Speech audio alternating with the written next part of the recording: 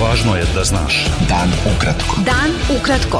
Važno je da znaš. Važno je da znaš. Podcast novinske agencije Beta. Slušate najvažnije vesti za 20. novembar. Sa vama Darko Čačić. Patrijarh Srpske pravoslavne crkve Irinej umro je jutros u Beogradu od posljedica zaraze koronavirusom. Patrijarh je pozitivno testiran na koronavirus 4. novembra, a dan kasnije smešten je u bolnicu. Liturgija povodom njegove smrti biće služena u nedelju u 9 časova u hramu Svetog Save na Vračaru. Patrijarh će potom biti sahranjen u kripti hrama Svetog Save. Njegovo telo biće izloženo u sabornom hramu Svetog Arhangela Mihajla u Beogradu tokom liturgije 21. novembra, a potom preneto u hram Svetog Save gdje će vernici moći da se oproste od patrijarha. Do izbora novog patrijarha njegove dužnosti će preuzeti Sinod Srpske pravoslavne crkve. Vlada Srbije je proglasila trodnevnu žalost do nedelje. Trodnevna žalost proglašena je i u Republici Srpskoj. Saučešća Srpskoj pravoslavnoj crkvi i vernicima povodom smrti patrijarha Irineja stižu iz zemlje i sveta. Premijerka Srbije Ana Brnabić navela je u telegramu saučešća da je patrijarh Irinej bio simbol duhovnog jedinstva i sloge srpskog naroda. Predsjednik Skupštine Srbije Ivica Dačić naveo je da je patrijarh u teškim vremenima bio simbol ljubavi, praštanja i hrišćanskog morala i da će biti upamćen po mudrosti i pravdoljubivosti.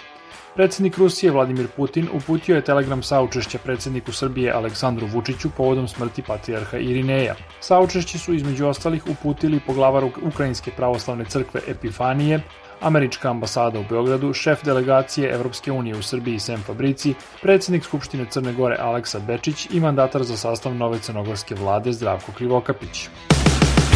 Prema najnovijim podacima Ministarstva zdravlja Srbije, zaraza koronavirusom potvrđena je kod još 6254 osobe, što je najveći broj novih infekcija u jednom danu od početka epidemije. Od posljedice infekcije umrlo je još 30 osoba, najviše u jednom danu do sada. Član kriznog štaba vlade Srbije Predrag Kon izjavio je da je medicinski deo tog tela uputio premijerki Ani Brnabić predlog rigoroznijih mera od onih koje su na snazi i dodao da očekuje da će sutra biti zvanično saopšteno koje su to mere.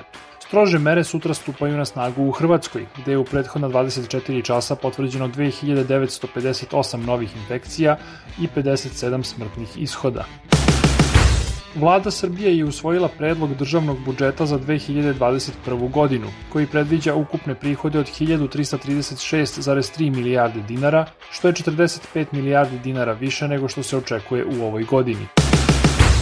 Savet regulatornog tela za elektronske medije odlučio je da ne pokrene postupak protiv televizije Pink zbog uvreda koje je pevač Aca Lukas izrekao na račun novinarke televizije N1 Žakline Tatalović.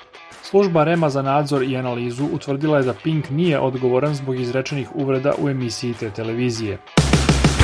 Ministar unutrašnjih poslova Kosova, Agim Veljiju, optužio je vlasti Srbije da poslednjih godina organizovano okupljaju i prevoze migrante do Kosova kako bi ilegalno tamo prešli. Beta. Dan ukratko.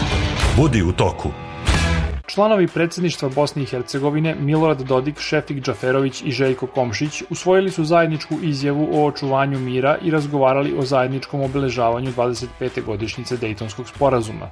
Ambasadori Upravnog odbora Saveta za sprovođenje mira u Bosni i Hercegovini i šefovi vodećih međunarodnih organizacija u toj zemlji naveli su u zajedničkoj izjavi da je Dejtonskim sporazumom uspešno okončan rat i da je potom došlo do pozitivne transformacije, jer su građani BiH pokazali da cene mir i da mogu da se okrenu u budućnosti.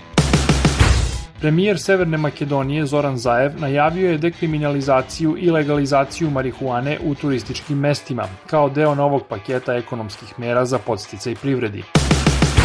Lideri Evropske unije na sinoćnjem video samitu nisu postigli napredak u rešavanju spora sa Poljskom i Mađarskom oko budžeta i paketa za ekonomski oporavak od pandemije koronavirusa. Evropska unija je zapala u novu krizu nakon što su Mađarska i Poljska u ponedeljak uložile veto na usvajanje 7-godišnjeg budžeta Evropske unije i plana za ekonomski oporavak od pandemije ukupne vrednosti 1800 milijardi evra. Budimpešta i Varšava žele da spreče uspostavljanje novog mehanizma koji predviđa uskraćivanje sredstava članicama Unije čije vlade urušavaju demokratske standarde i vladavinu prava. Novoizabrani predsjednik Sjedinjenih Američkih Država, demokrata Joseph Biden, osvojio je na izborima i saveznu državu Georgija, jedinu u kojoj do sada nije bio projektovan pobednik. Prema projekcijama vodećih američkih medija, Biden je pobedom u Džordžiji došao do 306 elektorskih glasova, dok je dosadašnji predsjednik, republikanac Donald Trump, dobio 232 elektora. Za pobedu na izborima potrebno je da kandidat osvoji najmanje 270 od 538 elektora. Najbolji teniser sveta Novak Đoković plasirao se u polufinale završnog Mastersa u Londonu, pošto je u odlučujućem meču grupe pobedio Nemca Aleksandera Zvereva sa 2:0. Đokoviću na putu do finala stoji Austrijanac Dominik Thiem, dok se u drugom polufinalu sastaju Španac Rafael Nadal i Rus Daniil Medvedev. Bilo je to sve za danas. Sa vama je bio Darko Čačić, slušajte nas i sutra. Pratite nas na portalu beta.rs I društvenim mrežama. Važno je da znaš. Dan ukratko. Podcast novinske agencije Beta.